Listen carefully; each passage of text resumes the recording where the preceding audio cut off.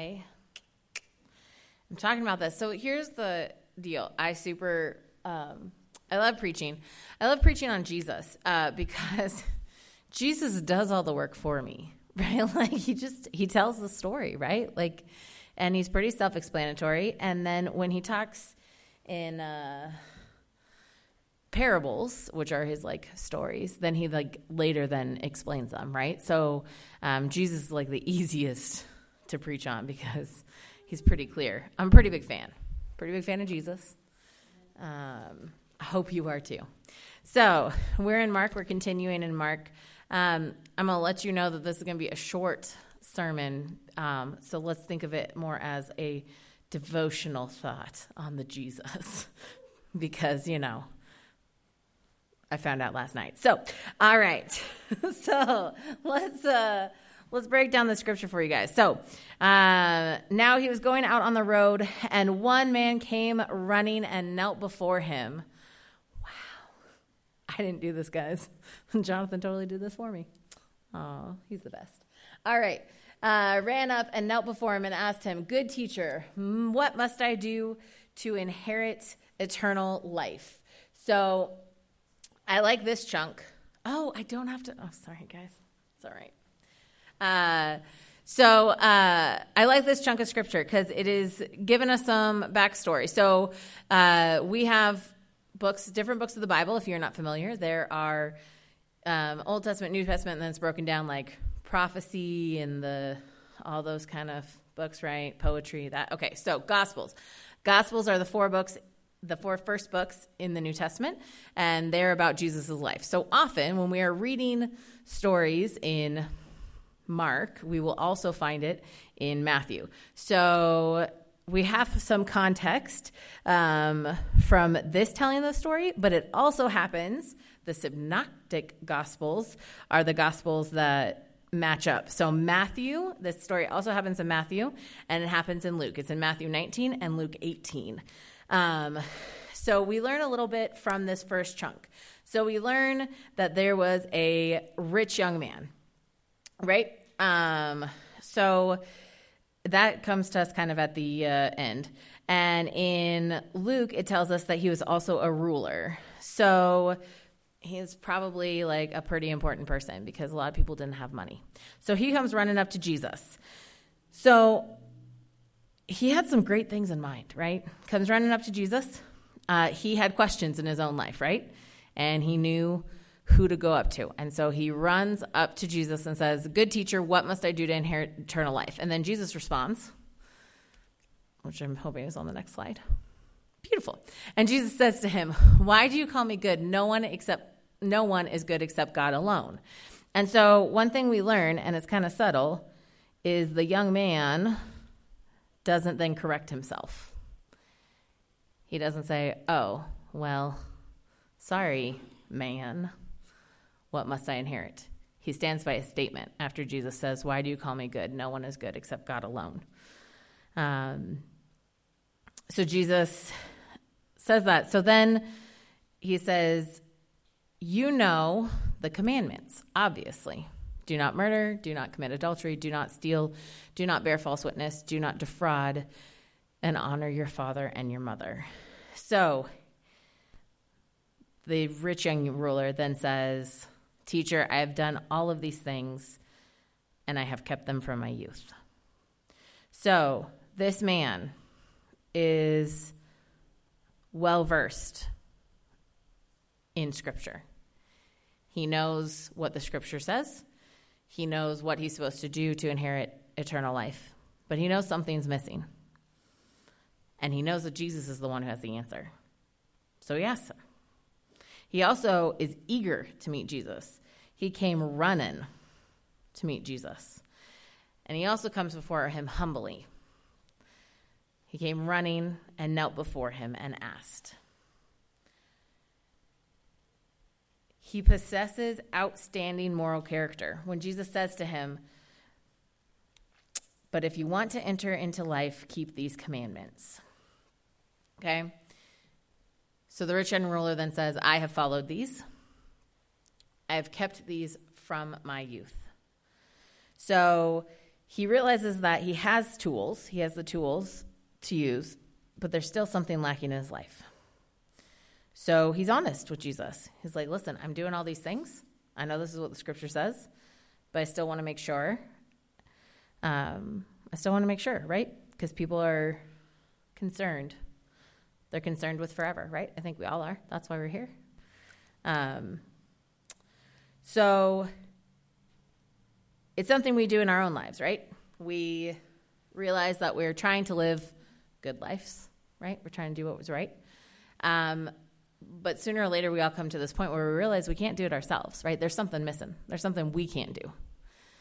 And I know in my life, when I am hitting a wall and when I am hitting all these struggles and when the hits keep coming, I fall to my knees and I ask Jesus, hey, what can I do? What's missing? I feel like I'm following all these rules. I feel like I'm striving to be my best version of myself, but what else can I do? And at that point in our life, Jesus usually challenges us because as much as we try, we are sinful, right? There are sins in our lives. And so it's usually at this point that Jesus then points something out to us, something that either we have chosen not to see or that we are unaware of. That is some form of a sin. And so, we can try, but we're going to fail. So that's what Jesus does. He's pretty similar, right? Your lives, our lives, Bible lives, right? He's solid. Jesus is that kind of solid kind of person, right? So he approaches this rich young man the same as he does with us. He calls us out on our sin, right? When we are in this place of repentance and asking for guidance. And he says to this young man, what? Oh, I'm sorry. Okay, hold on. Can I use that one instead? Okay.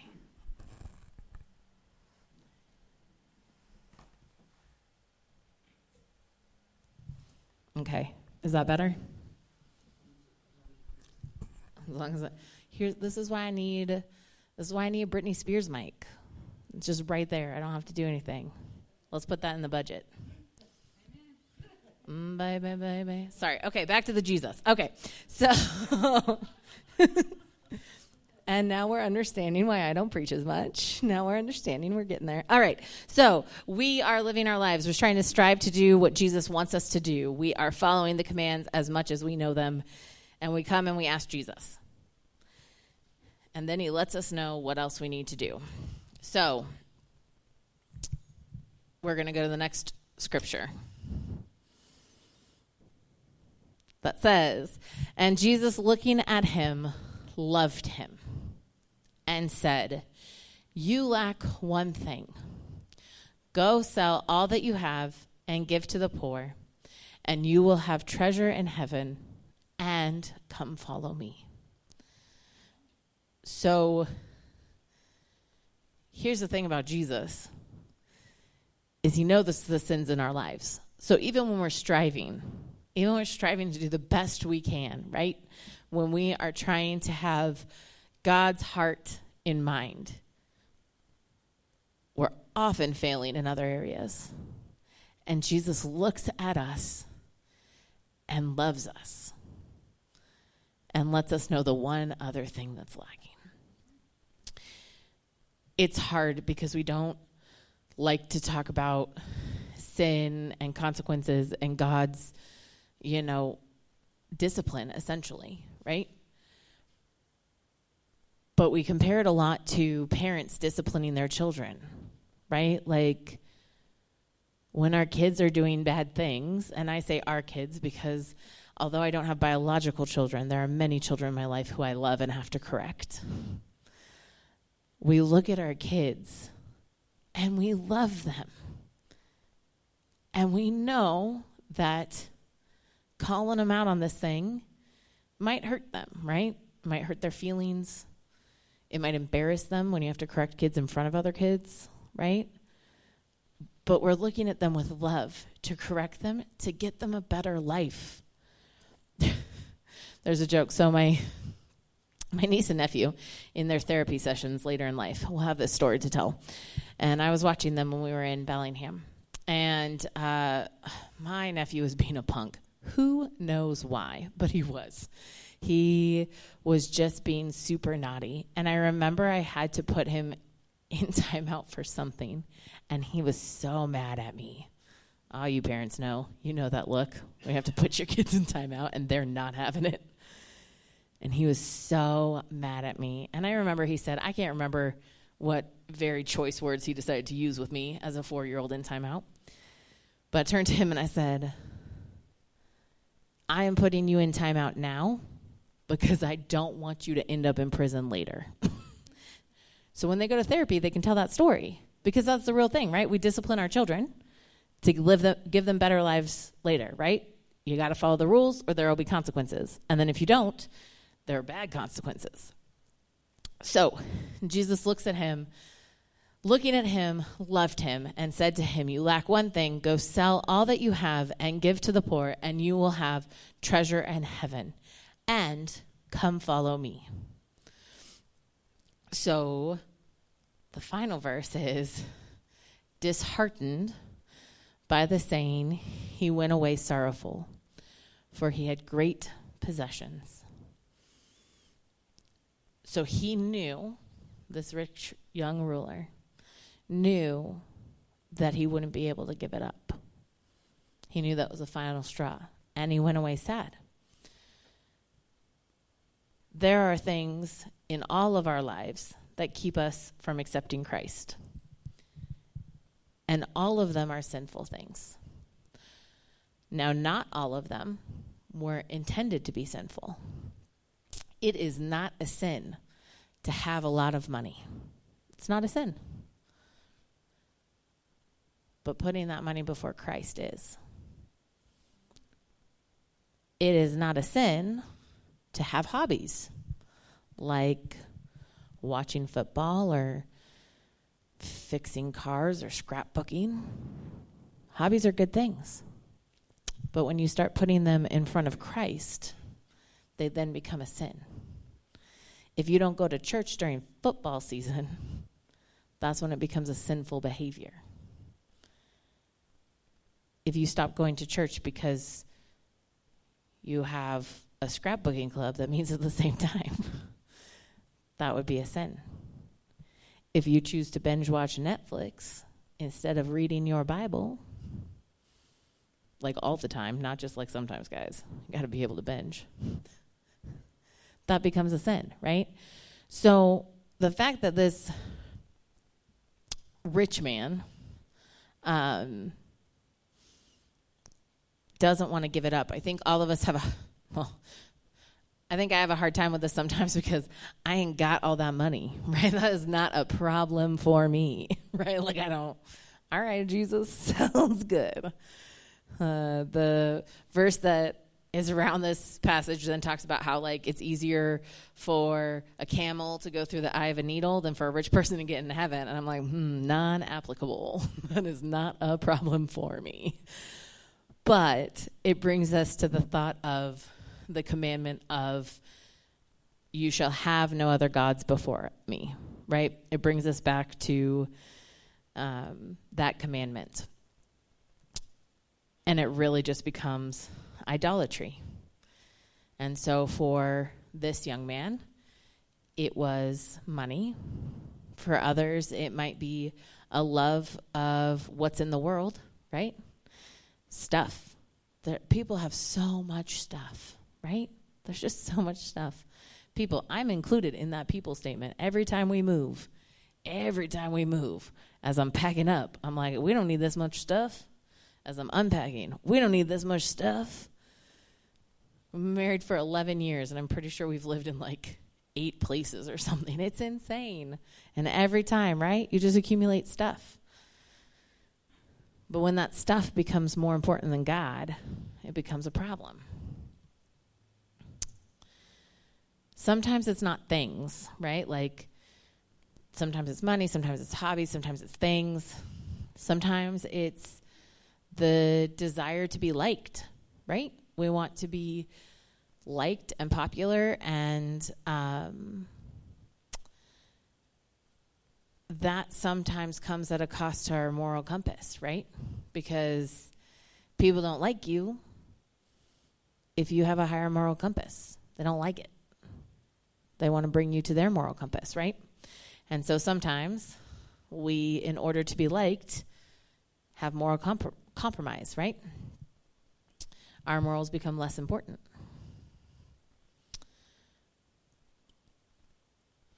So when this man walked away sad, he retained some stuff and he forfeited others. So he retained, when he walked away from Jesus, he retained all of his worldly riches, which he was able to enjoy as long as he lived on this earth.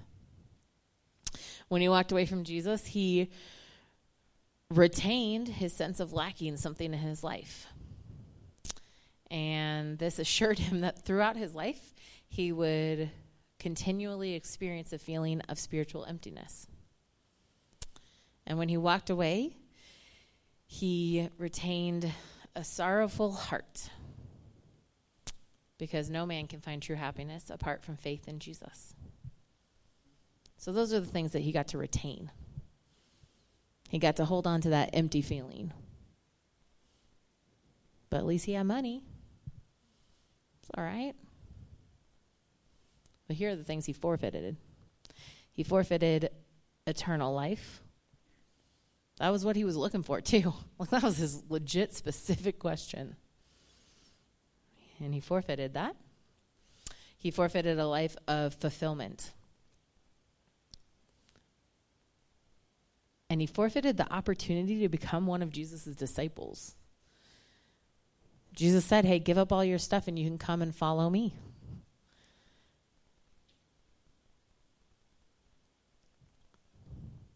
So I think the thing is that when we really come down to it, when we're coming to Jesus and we have these issues in our life, right? Like, sometimes he's going to ask us to give some stuff up, right?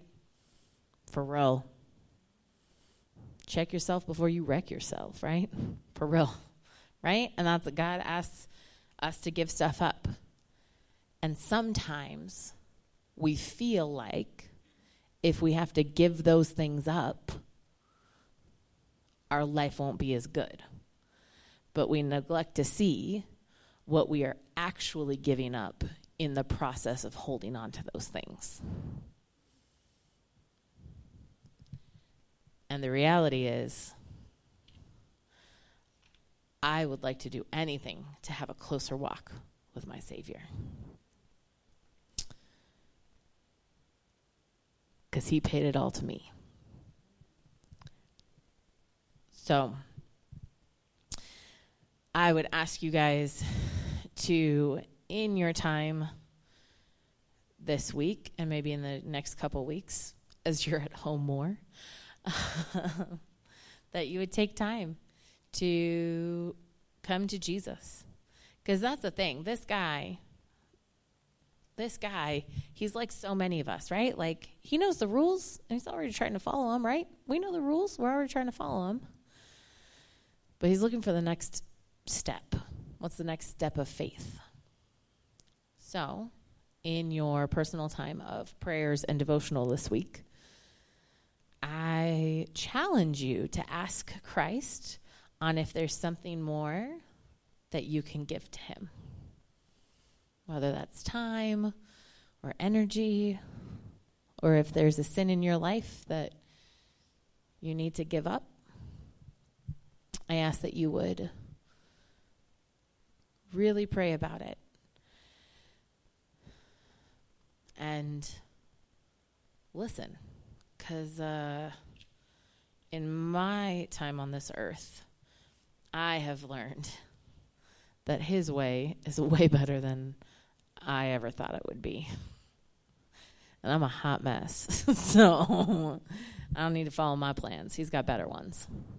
For real. So with that, I'm going to ask Bart to come up to lead our benediction.